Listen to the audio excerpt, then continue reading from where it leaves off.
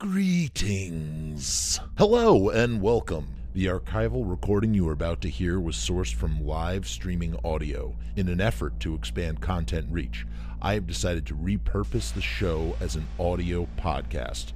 I have done my best to remaster the audio quality for your ears, but I have chosen to leave its content and length unedited, so you may hear reference to visual cues not described in said audio.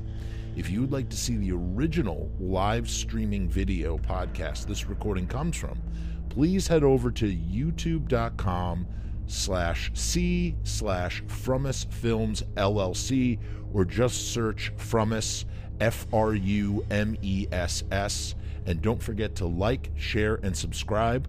Audio from episode to episode will also vary in quality. Sorry about that. Thank you for tuning in and listening. Jeff Frumus. Welcome to this live stream where we talk about the best genre film of the year. It's called Psycho Gorm. A lovely Gygaxian coming of age tale. I have the standard edition because I waited too long to buy the Hunky Boy edition. So I have the regular, but still lots of good special features on this one too.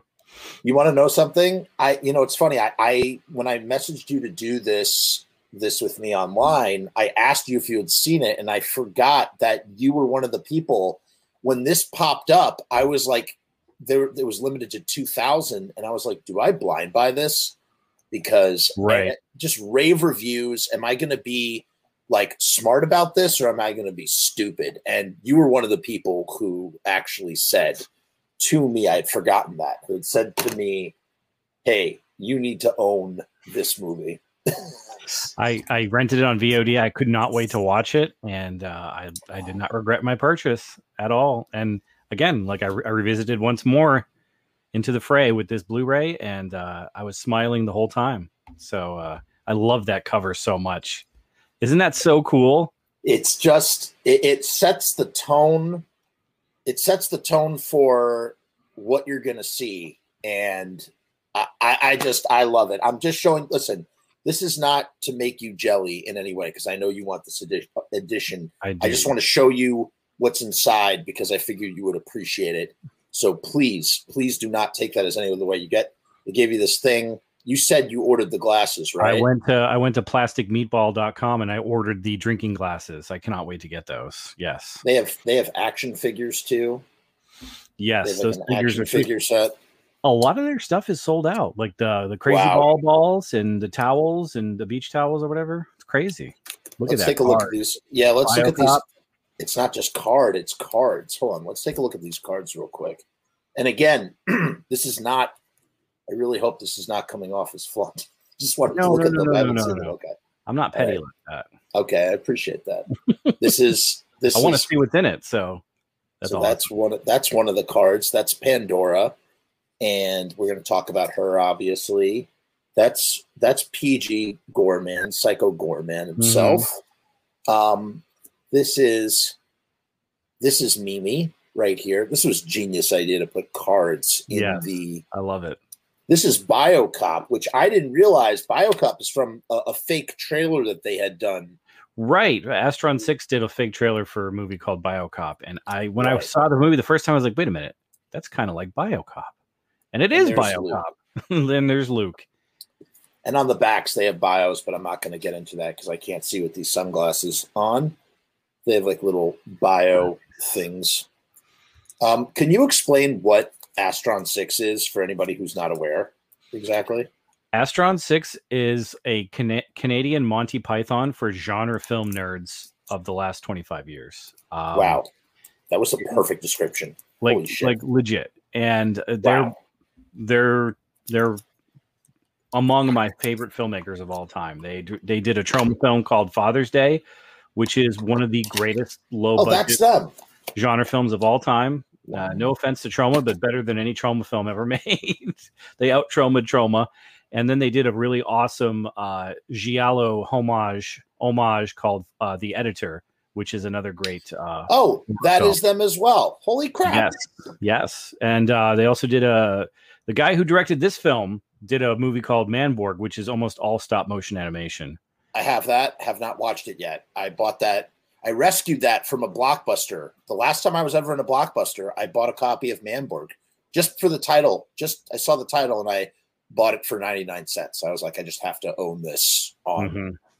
And I'm still haven't watched it yet, but I'm sure I will. It's a very fun film. It's made for like $1,000, I think, but it's so much fun, so much energy and humor. And they also did The Void. Kostansky and Gillespie did The Void. Their most recent film up until Psycho Goreman. Yeah.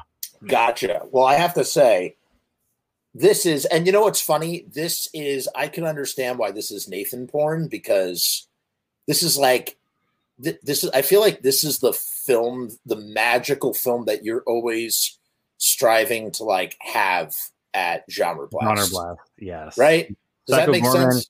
Like Psycho Goreman or like Turbo Kid, like those are the movies that we are. I'm just gonna say I love. They're so entertaining. Hobo with a Shotgun, that kind of stuff. It's just they're all entertaining. Yeah. Which explains your love and admiration, rightfully so, for what is it, Lieutenant Jangles? Yeah, which is very much in that vein, I would say as well. I would put that firmly in that paradigm. I had no idea what to expect. I literally knew nothing. I had never seen a trailer. I had only seen the cover art, and I had heard people talking about it. I try to avoid trailers if I can, mostly in general. Or at least I'll watch like the first trailer to a movie that's coming out, but I don't want to see no second or third trailer. Keep that stuff away. Right. So I knew nothing. I literally went into this blind. I had no idea what to expect. And holy hell, what a script, what the creativity. And what's funny, I'm going, this is just like W is for Wish in ABCs of Death 2. And sure enough, same director, same writer. This is an extension of that in many ways, So absolutely. This is like, I think I posted this in my initial thoughts on Facebook. It's like if Saban, who did the Power Rangers, if they got hold of like a Hellraiser script and they decided to make it, it's like Power Rangers meets like Hellraiser, Wishmaster. It's so much fun. And if you're between 30 and 45, this is your sweet spot right here, is this film. It's not necessarily laugh out loud funny. There are definitely moments where I laughed out loud, but this the best way I can describe it is that there's a smile on your face the entire time you're watching it. Like this is perfect. The tone is perfect. The acting is perfect. Adam Brooks is so funny as the deadbeat dad. So great. It's very accurate too. I mean, I know people like that. So the family dynamic in this movie could have been just a throwaway, but they go all in on the humor. It's so quirky, and it's almost the crux of the film. What are your impressions? What were you expecting, and what did you actually, how did you feel after watching it? Well, I'll say this: I watched this alone in my living room today, and there were moments where I was just laughing out loud by myself, like from just so many, like every line is almost instantly quotable. Like I wrote some of them down. We'll get to that. And again, I didn't really know what to expect. I was surprised that we got as much. So you know what? Okay, here's what I really loved about it more than anything. It doesn't set up its universe's rules. It just pulls out a new rule every time it feels like it, as it's convenient for the story. And an example, just out of nowhere, we need Psycho Goreman to be hurt. So of course they saved some of his blood from that war and they poisoned their blades with it and then used it on him. And now he's really sick. Just stuff like that. They have this whole mythology just weaved throughout the thing, but it's like throwaway mythology. Like none of it means anything or matters. And when they reference it, it's spectacular. And the whole movie is a feast for the eyes. Like every time they do this, can't panic. Just a little blip. We're okay. We're back. Got my face for the screen. Did you hear anything I just said? I heard you up until you said something about, this is a feast for the eyes, and then that was it. Gotcha. It's a feast for the eyes where when you go to these fantastical elements, like for instance, the circle of the guild of alien creatures that want to stop Psycho Goreman, like you want to scrutinize every creature in that room. There's a lizard person. There's a guy with a jar on his head and he's just a brain. There's blue spaghetti noodles that are meant to be shared on the table. It's just great. This is almost like a throwback to a lot of 80s science fantasy films like Crawl and Masters of the Universe and all those films where there's all these amazing creatures and effects on display and you see them for maybe 30 seconds. And you're like, wait a minute, I want to see the guy with the fish head. You know what I mean? Right. Again, a little bit. Right. And so it was definitely a third. These guys love those kind of films, I'm sure. And there could be a whole line of action figures for this film. If it becomes a huge cult. There's two. There's the Paladin, there's Psycho Goreman, but like the Paladin's Obsidian, Psycho Gorman's old running buddies, and then the whole Galactic Council, like you were saying in that room, like every character. I mean, come on. Like the creature designs in this film are a thing of beauty, and I was in love with every one of them.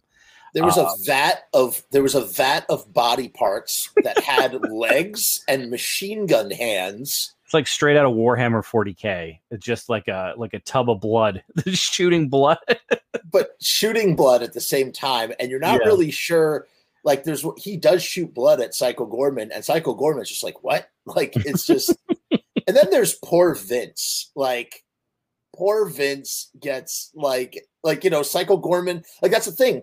Like, there's no limit to what he can do, and he can do anything that's convenient for the script to keep us entertained. Because the other thing too is you're like, where is this going? And every time I'm questioning in my head, where is this film going? But not out of boredom, just out of wonderment. Yeah. They're like, here's a shiny new toy for you to obsess about for 2 seconds, and then it's on to the next thing. And it's just, man, like I bet you that played so well at festivals and with a packed audience. I wish I had seen it at the Alamo. If my Alamo was open, I would have. Man, that would have been just the bee's knees. Did you see Greener Grass or Grass Greener? Have you heard of this genre film? It sounds very familiar. I have not seen it though. Tell me what it's about. It's on Hulu, and I highly, especially for you, must see this film. Like immediately seek this film out. It is the same sort of quirky weirdness. Like for instance, the humor with the knock Morse code communication that the whole family can do inexplainably. It's the same sort of thing, except taken to the nth degree. If you like this sort of stuff, it's just a whole lot of weird. It's just a town where everybody has braces and drives golf carts, and it's never explained. It's never explained why. Like that's just part of the world. Everybody has braces. Husbands, wives, children, and they all drive around in golf carts. And that's just the world that they live in. And everybody wears pastels. It's called Greener Grass. It's the weirdest, super bizarre. And it kind of reminded me a little bit of this because, there are these fantastical elements or these crazy elements where the parents kind of just turn to each other and they go, eh, or, oh, it's probably a wino, or, like, hey, I'm gonna, there's this weird demon, there's this demon alien that's like become a part of the family, and we're kind of okay with it. And I don't know. I like that Psycho Goreman does not lose his edge by begrudgingly loving the family. He's like, right, you guys are safe, but I'm still gonna murder the shit out of everybody else. right. And I want every sequel to this film. I feel like you could go endlessly anywhere and you really can't do wrong. And again, they really do make the world feel so big by every time they bring in a character. You know what it kind of reminded me of too? It's kind of like that talk in Blade Runner, Rutger Hauer. He's talking about the beams glistening, the beams glistening off of Orion's shoulder and yada, yada, yada. And can imagine the Blade Runner universe is so much bigger than it really is, and you get that feeling in this movie too.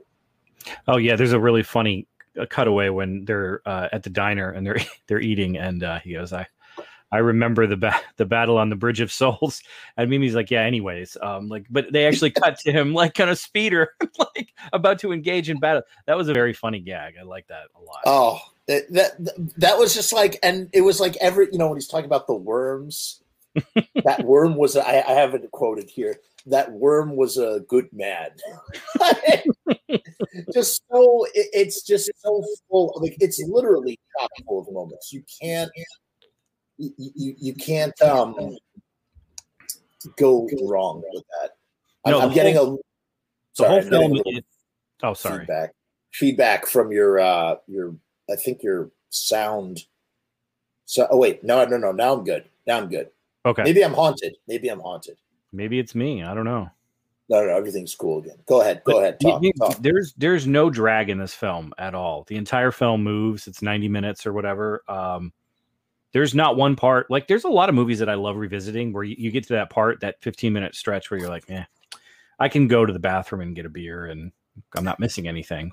Right. This film has got jokes galore and creature effects and world building for the entire 90 minutes. And, the kids' performances are hilarious. Mimi is great, is a fantastic character. Oh, they carry the film. These kids carry the film. They carry the film, and Psycho Gorman can never remember Luke's name, which is a very funny gag. Yeah. They just calls him Boy. Boy. But Mimi and Luke are the center of the film, and they are very funny. They're not annoying. They're not bad kid actors. They're all everyone in this movie is super well cast and just very impressive, to be honest. Yep. The movies that they're homaging were never on this level as far as performances are concerned. So kudos to them for being able to cast a film this well. Just amazing. And I wondered, I when does this film take place? Does this film take place in the 90s? Is it, because he mentions he fought in the Iraq War. The late 90s? I think it's like the mid-late 90s, because they're playing N64 and they're talking about an N64 game like it just came out. So I'm assuming this is like late 90s. So did he mean the Gulf War? Because he says the Iraq War. Yeah, the Gulf War, from the early 90s. Okay. So that's what I'm guessing. So, all the TVs are tube TVs from the 90s. So nobody's using a smartphone or anything. So it's got to be very true. Yep. Let's go to the notes. I'm just gonna write. This is chronological through the whole movie. I only have a couple pages here. Notes galore.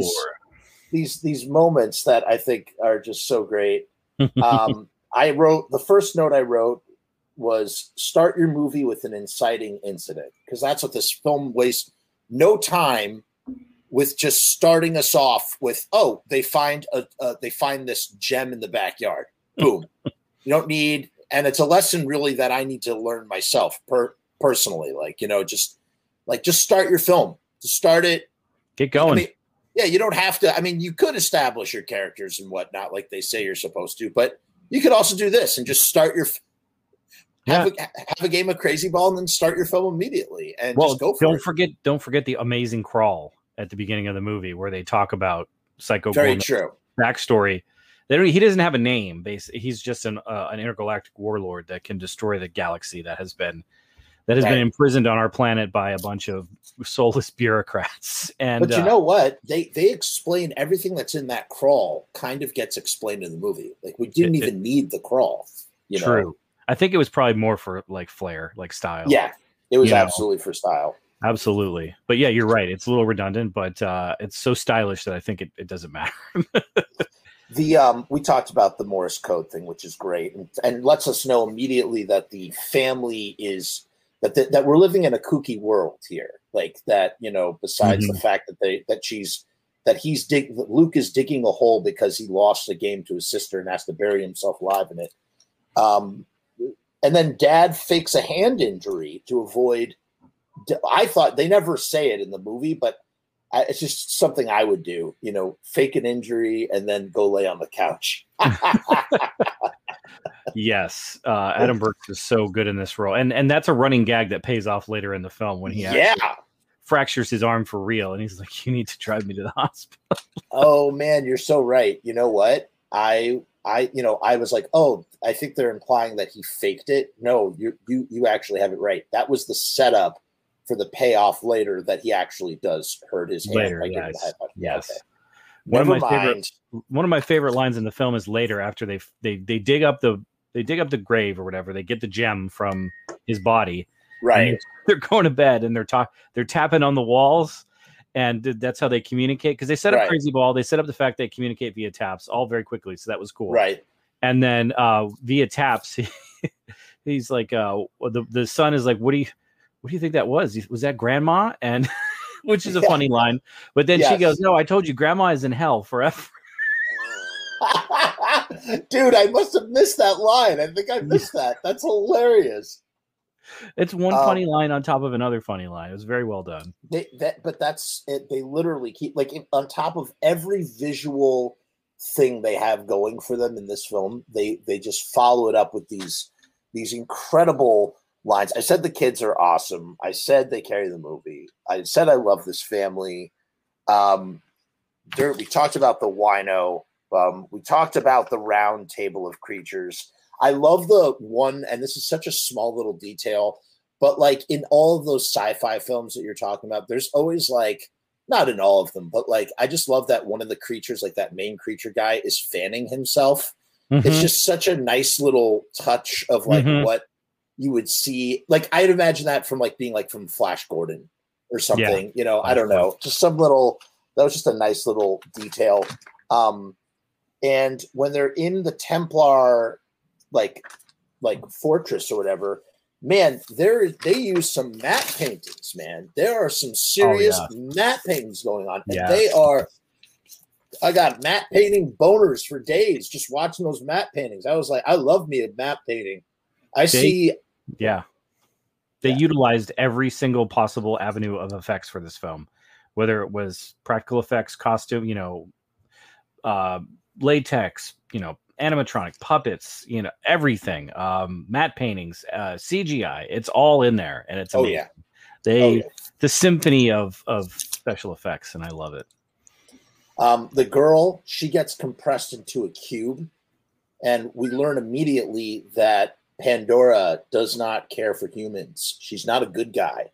Nobody cares for humans at all. Yeah, nobody. Yeah, you're right. Nobody really. Even the humans don't care for humans. Nobody cares for humans. That's why I guess that's why they dumped Psycho Gorman on this planet, because it's a backwater, and nobody would look for him here. But right.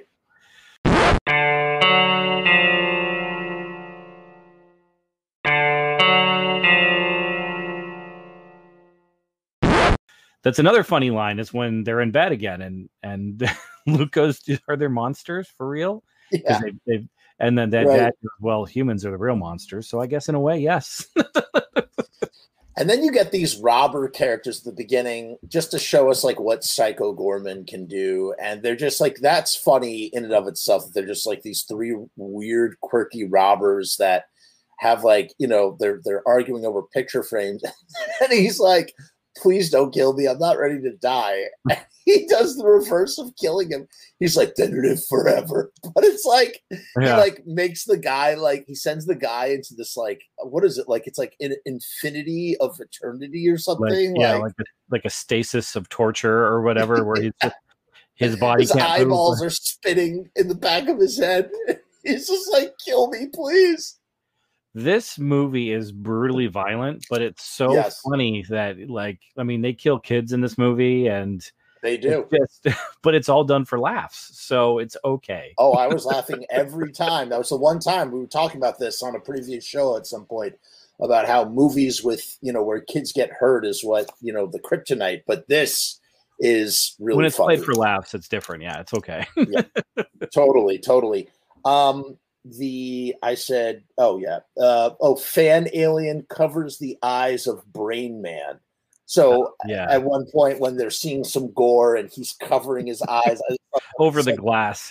Over the glass. It was great. I said good guys don't give a shit about humans. Oh, I love that Psycho Gorman. I mean, I'd like to think that Psycho Gorman is actually probably like pansexual. but I just love that he was down, like just interested in hunky guys. Just had me rolling on the floor laughing. I have no interest in hunky boys, or do I? Yeah, that was just so great. And it just came from a place of like, it came from a place of just such open-mindedness. Like he legitimately had this open dialogue in his head where he was like, well, maybe I do. And he thought about it out loud. It just had me, man, that just had me, like I said, that line, every line could be put on a t-shirt and they could sell 1 million of them. Absolutely. When they're fighting at the end in the warehouse and the magazines get knocked over with the hunky boys in the magazines, he goes, not my hunky boy. yeah. And it gets like ripped at the very end. They say, what are you? He said, Luke says, what are you? And Psycho Gorman says, that is a tale bathed in the blood of 1 million dead memories. It's really, really and they kept funny. Psycho Gorman straight, except for a couple, straight as in the straight man in comedy, except for a couple lines here and there, and it worked well.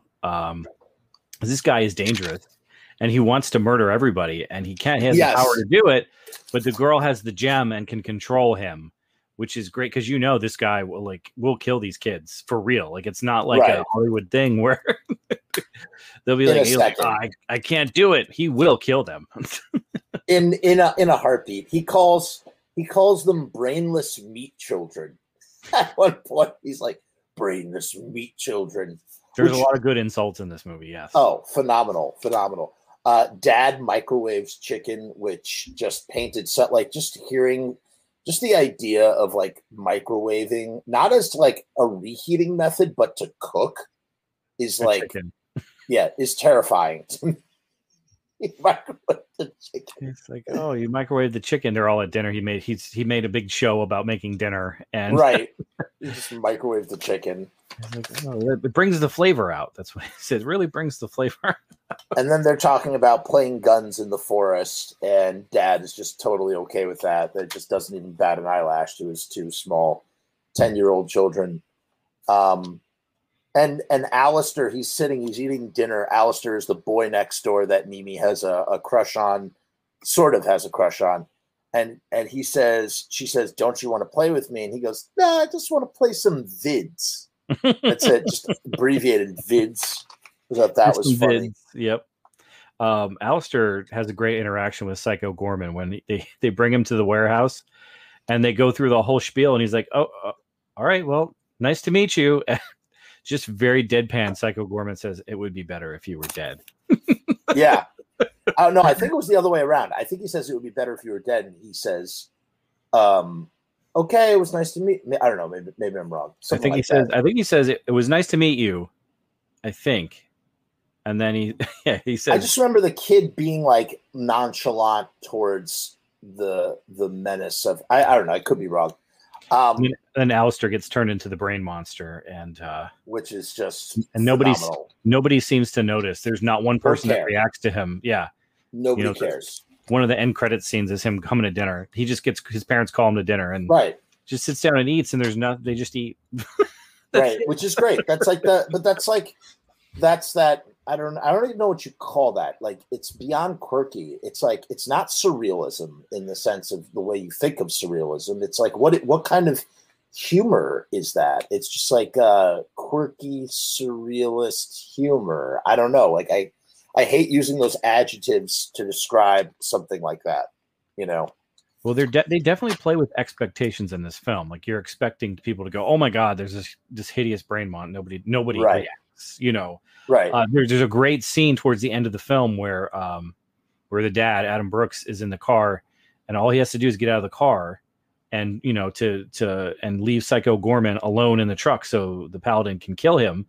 And of course, he sides with Mimi because they're the 2 characters that make all the wrong choices in the film, and they drive away. It's supposed to be like in any other movie, this would be the big moment where the characters take a stand and you save their friend and they back away. But in this movie, it's inverted. It's the wrong choice because even though the Paladins are terrible people, if they kill Psycho Gorman, they'll just go away. And then the world gets to go back to normal.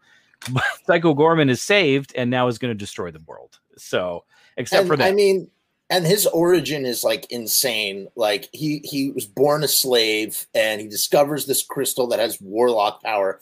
It's like, you know what it is? Every single element of the mythology is like, it's just like generic fantasy. That's what it is. It's just pure. They're just using these purely generic, fantastical concepts in order to, kind of like, in a flashy kind of way. And it totally works. I can't explain it. There's also this line, champions don't eat broccoli, which I thought would go great on a t-shirt too. We got to talk about 2 songs in this film. Oh, yes. We got to talk about Frig Off, and we also have to talk about PG for Short, which is the end credit song, which is, if you like the Ninja Turtles rap from the end of the first Ninja Turtles movie, this song is for you. I don't, again, mean to flaunt this, but I believe I have both of those songs on the soundtrack is on. Nice. This thing here is the soundtrack. It's a compact disc. I'm assuming it has the songs. I was not expecting it to be a 3-disc set. I thought it was just the 2 discs. And so I think it's got both. I'm hoping it has both of those songs on it. That's a nice little bonus. That's very cool.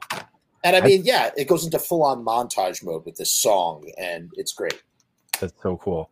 Yes, my choice for a t-shirt, like a line on a t-shirt would be, I'm the heckin' best. That is like the best line. Frig all the rest. Like that would be my t-shirt. I like that. Absolutely. I love that song. There's a throwaway. It's on the TV, I think. There's a no, it's not on the TV, but they're just talking about it. It's just like it's such an afterthought in the movie. They're talking about pubes in a bag for $5. And what would they were saying, well, what would they do with the bag of pubes? And I answered the question. Obviously, whoever bought the bag of pubes would glue them to their face, so they look like they have a beard, or under their armpit, that kind of thing. Yes, Joe, we're currently live and we're talking about Psycho Goreman. Yes, we are.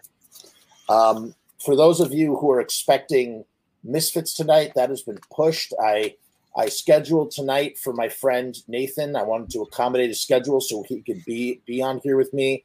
And tomorrow night we'll be doing the Devil Lock pageant. If you could only imagine what that is, Nathan. I appreciate it. Thank you. Yeah, of course. Here's the quote. Those were good people, those worms, when he's talking about a story about the worms. He's telling like an anecdote from his battles, and he mentions that those worms were good people. Yeah. And then dad's upset about his lucky bat getting broken in 2 and doesn't even notice Psycho Goreman there. Yes. Until he's right up on him, yeah. What would you pair this movie with? If you could do a double feature, what would be your double feature movie to put with Psycho Goreman? I'll tell you mine. If you're going contemporary, just like something recent, I would definitely do like if you want to do non-Astron 6, I would do like Turbo Kid, which is another kind of like Canadian, right, crazy gore-filled genre film. If we're talking about pairing it with something that was back in the day, right, I would definitely go with something like either Masters of the Universe or, gosh, maybe just straight up Krull, like I mentioned, because those are crazy enough films, I think. Okay, this is mine. I'm waiting for yours. I want to know yours. It's Disney's Aladdin. You know what? Straight up. I'm not even joking. Feature with Wishmaster also. Wishmaster, Psycho Goreman, and Aladdin. I like that. Sure. I like that. I immediately thought in my head as I'm watching this movie, I said this would be so perfect with Aladdin. That's the double. I'd start off with Aladdin and then I would do Psycho Goreman to finish up. If you want to go really crazy, you could do Mr. Destiny. Oh my God. With Jim Belushi. Oh wow. Love becomes the power that powers Psycho Goreman outside of the stone, and like anything, just like Interstellar, that's what Interstellar and Psycho Goreman have in common, that love is the greatest power of the universe. And I love that. I honestly love that. I love that in both of those films.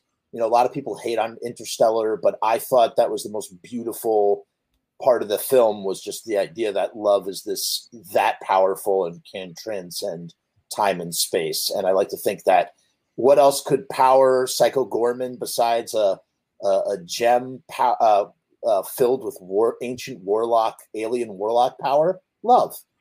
Perfect. Either or, Yeah, it's perfect. It works. I had a question about poor Vince. We talked about Vince becomes basically he's like an ode to BioCop, which is another Astron 6 thing. But then Vince basically becomes like a zombie slave to Psycho Goreman, who wishes he was dead. And and it was his birthday. Did you pick up that it was his birthday? Yes, I did. Like, there's a cake that says "Happy Birthday, Vince," and they come back to be like, Vince is dead, and they just like never mentioned again. It's Vince's birthday. Yes, and he gives when they're walking through the woods, he gives Mimi a note that's like shaped like a heart, and he's like, "Oh, for me." Right. And open it up, and written in blood, it says, "Please kill me." Right. Please kill me. Right. Because he's a thrall to Psycho Goreman, where he's like pustules and he's decaying on the outside, and he's got his gun, his policeman gun is fused to his hand like Tetsuo. Videodromed. Yeah. Straight up. Hail to the new flesh. Hail to the new flesh. And then you have Cassius 3000, which literally when he deadpan says, I trusted every one of you except you, Cassius 3000. I never it's just, you want to know what the backstories of every one of these goofy ass alien characters with these crazy names. They're all Power Rangers villains, and it's just it's so spectacular. It's so spectacular, and it's so simple. Put a bunch of guys in rubber suits in the woods and have them fight. Super gory. It just works. It's like straight out of like Versus or something like that. They even have like a Japanese themed monster called Witchmaster who tries to rip off his head. There's a really cool scene where she almost rips off Psycho Goreman's head, and then he just rips hers off. So that was that whole scene was great. She rips his head off, but then he like reverses his head back so that like it doesn't rip off. And Vince deflates, and then we learn about the warrior's death, which is set up previously when they're sitting in the diner. They're talking about eating, and he's like, well, eating is a part of an honor code, and just setting us up for some of the best gags later on in the film, which are it's just great. It's just really, really great. Oh, one of them is called Dark Scream. Dark Scream is the name of the lackey that poisons PG with his own blood. Yes. Dad, this was a great detail. Dad is watching Cowboy Pat on TV. Like again, this is like, these are these opportunities where we could just do a really quick throwaway gag, like a one note, like a one beat thing. You need to see a head flying through the room, and he's watching Cowboy Pat inexplicably. And I just love that more than the head itself. So I thought that was pretty great. Find me or you all die. I don't know why I wrote this. Find me or you all die. After they kill all of the Paladins Obsidian in the forest, they're stuck because they don't have a car. So yeah, they contact the dad when he's at home. Psycho Goreman contacts him in the bathroom. Oh, right. Shit. And his head comes through like a message thing, and he's like, "Find us!" And then right. And then the directions. I was trying to remember why I wrote that down. Okay. And then he's like, "But I don't know where you are." And he's like, "Dad, we're on the corner of whatever and whatever." Right. And he goes away again. And he's like, "But where is that?" And then he comes back. He's go straight and then go. And Dad is mad at Susan, which I think is hilarious. Which is hilarious because Susan calls him lazy. Yes, there's a marital troubles, and which leads to some really funny and awkward stuff towards the end of the film, which I really enjoyed. And we also get a sitcom Heart to Heart with Dad, where he basically encourages, like, this family, the family values are, as you said, it's always do the wrong thing, where he's like, look, one time when I was younger, there was a guy in a white van and he told me he had a lot of baseball cards. And it turns out he was right. So trust creepy strangers. I forgot all about that line. That was a great line. It was just so, and it had the heart to heart, like Full House, Family Matters, swelling music. And it just, it was just excellent, man. I like the whole station full of cops that would have been the main characters in any other movie. Like they've all got personalities and they're there for one scene and then they're never seen again. Right. The guy, the Santa Claus cop who's playing with the paper chip chain. Mm-hmm. And he's like, he just doesn't even care. And then we get this talk with Christ, and it was a very weird sort of like stab at religion for like 2 seconds, which did not really fit in with the movie, in my opinion, personally. Like, it just felt like jabbed in there, or it was just like too in your face. Like what is this? Are you saying something about how you don't like religion? Like, what was the point of this? We kind of just got the same beat with the father-daughter pep talk. So why do we need this, sort of like thing with Christianity? It was a little weird. I think it was just another facet of Mimi's character where she's getting out of control, where she is just getting too big for her britches, and then she kind of has the moment where she actually apologizes to her brother, because she's right up until the end of the movie, she's a pretty shitty person. Like, she's very selfish. Yeah, she's almost the antagonist of the film, not Psycho Goreman, and because she bullies her brother, and she's just very demanding and selfish, and there's probably some sort of abuse going on in a way, and it probably comes from the fact that the dad encourages her. And, the son kind of sides with the mother. Does she change? She doesn't change at all. She doesn't necessarily change, but she ends up having a better relationship with her brother by the end of the film. She just realized that she's been shitty to him. Or was that always there? Like, the fact that she's able to apologize is something that's built in and just hadn't kicked in yet. Like, you know what I'm saying? Like, she does seem to, at first, I wrote down at first that, like, oh, she's like, she refuses to apologize. She's just going to sing a song, and that's her way of apologizing, about frigging. And then she actually does apologize when they're tapping. She taps it out. So I think that's character growth. I do. I think that's a little bit of character growth. I mean, the movie ends right after that, so it's not like we get a chance to see them. The world is destroyed. I don't think that there was any, and I would love to see a sequel where it's just like a apocalyptic world a little bit. Like, there's still like suburbia, but like it's also kind of like the end of the world, and they're just trying to live a suburban lifestyle within the end of the world, which would be kind of fun. That would be hilarious. Yeah, they're the only people left on the planet or whatever. But it seems like it's the funny part, like the ironic part, is that they've grown together a little bit as a family after going through the events of this film. But the world has been destroyed, so who gives a shit? Right. I love this line too. So this TV won't stop bleeding. When the dad picks up the TV and it's just, and Psycho Goreman just like talks to a TV, and he's like able to like talk the intergalactically. Yeah. I mean, just like, again, making up, like, anytime they need to move the story forward, they just make up some power or some attribute or something, and that allows Psycho Goreman to just go on to wherever next, needs to be, because at the end of the day, I mean, it's kind of making a commentary that those details aren't important to the story. What's important are the characters. The characters are the most important thing.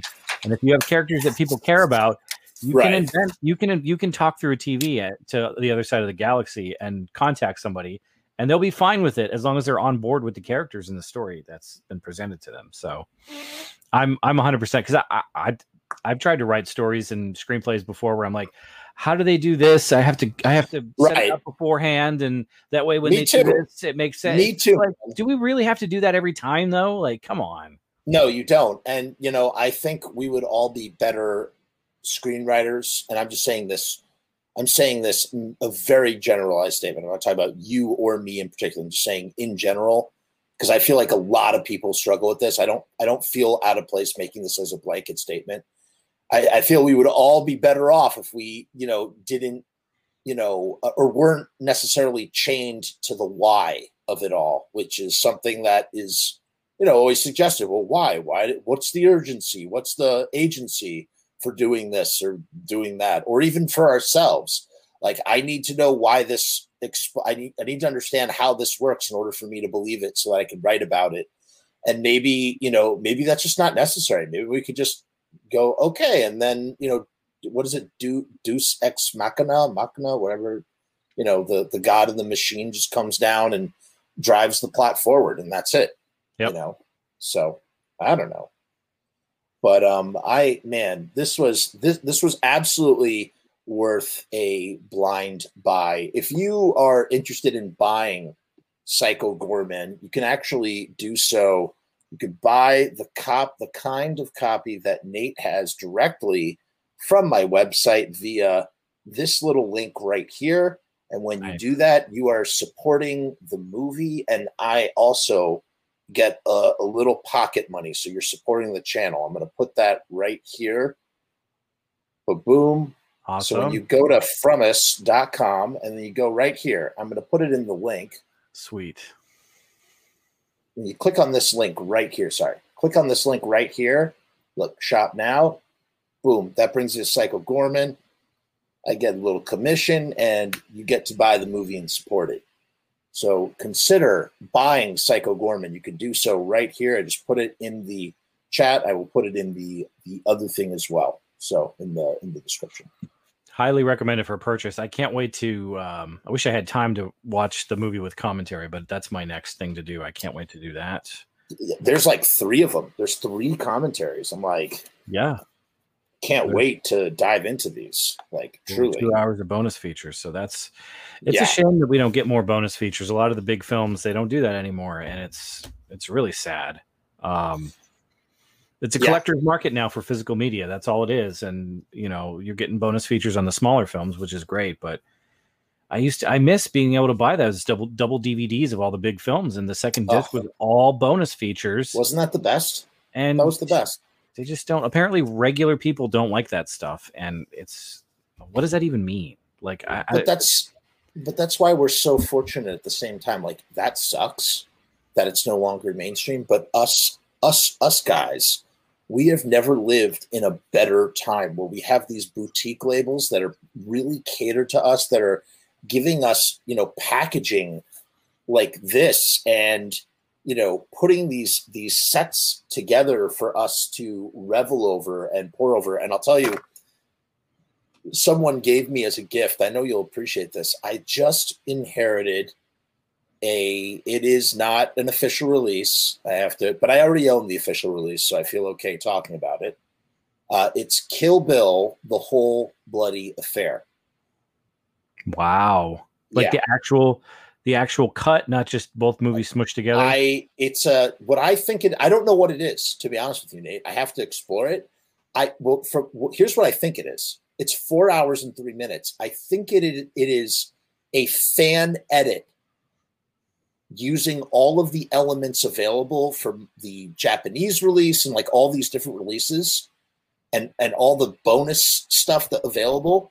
All of it has been put into here to replicate The Whole Bloody Affair as close as possible, because Quentin Tarantino has said apparently he will never release The Whole Bloody Affair. It's never coming out. Well, he's not going to release the Roadshow version of The Hateful Eight either, because he was like, you either go to the movie to see it or you're not going. Yes, you're not going to see it. Right, Beverly. You have to go to the what is it? The Beverly in what is it called? His cinema in the New Bev. Yeah, the New Bev. You have to, if you want to see Kill Bill, The Whole Bloody Affair, you have to be in LA when it's playing at the New Bev on his personal print, which he has, which there's only 1 of or 2 of in the whole world. And that's the only way you're ever going to get to see The Whole Bloody Affair. So I actually am kind of grateful. Again, always support the art and the artist. And again, if you don't own Kill Bill 1 and 2, you should own it no matter what, as the creator intended it. However, if if someone gives you a copy of The Whole Bloody Affair, you damn well straight better believe I'm going to friggin' accept it and watch the shit out of it. I'm super excited to see what it is. And Scott, it's like a Blu-ray. It's a thing. I'll take a picture of it. It's a whole thing. It's not like a file. It's a release. It's somebody put this together. It's a fan edit of some kind. And I'm very excited to see how it's the one thing that kind of bums me out, it's not in full HD, it's 720p. Okay. Which I think they did that on purpose. They went down a steps to make everything sort of fit together. Yeah. Yeah. So we'll see. We'll see what it looks like. And I don't know how to watch it. I'm like thinking I should project it outside on my projector, like on the just the digital projector. And not watch it by myself. I feel like I need to watch it with people. So I'm trying to figure out how I can but the other problem is it's hard to find people that want to watch a 4-hour, 3-minute movie. I would. I mean, I know you would. I wish you lived closer. If you watch it and it's the real deal, I will rent it from you. Yeah.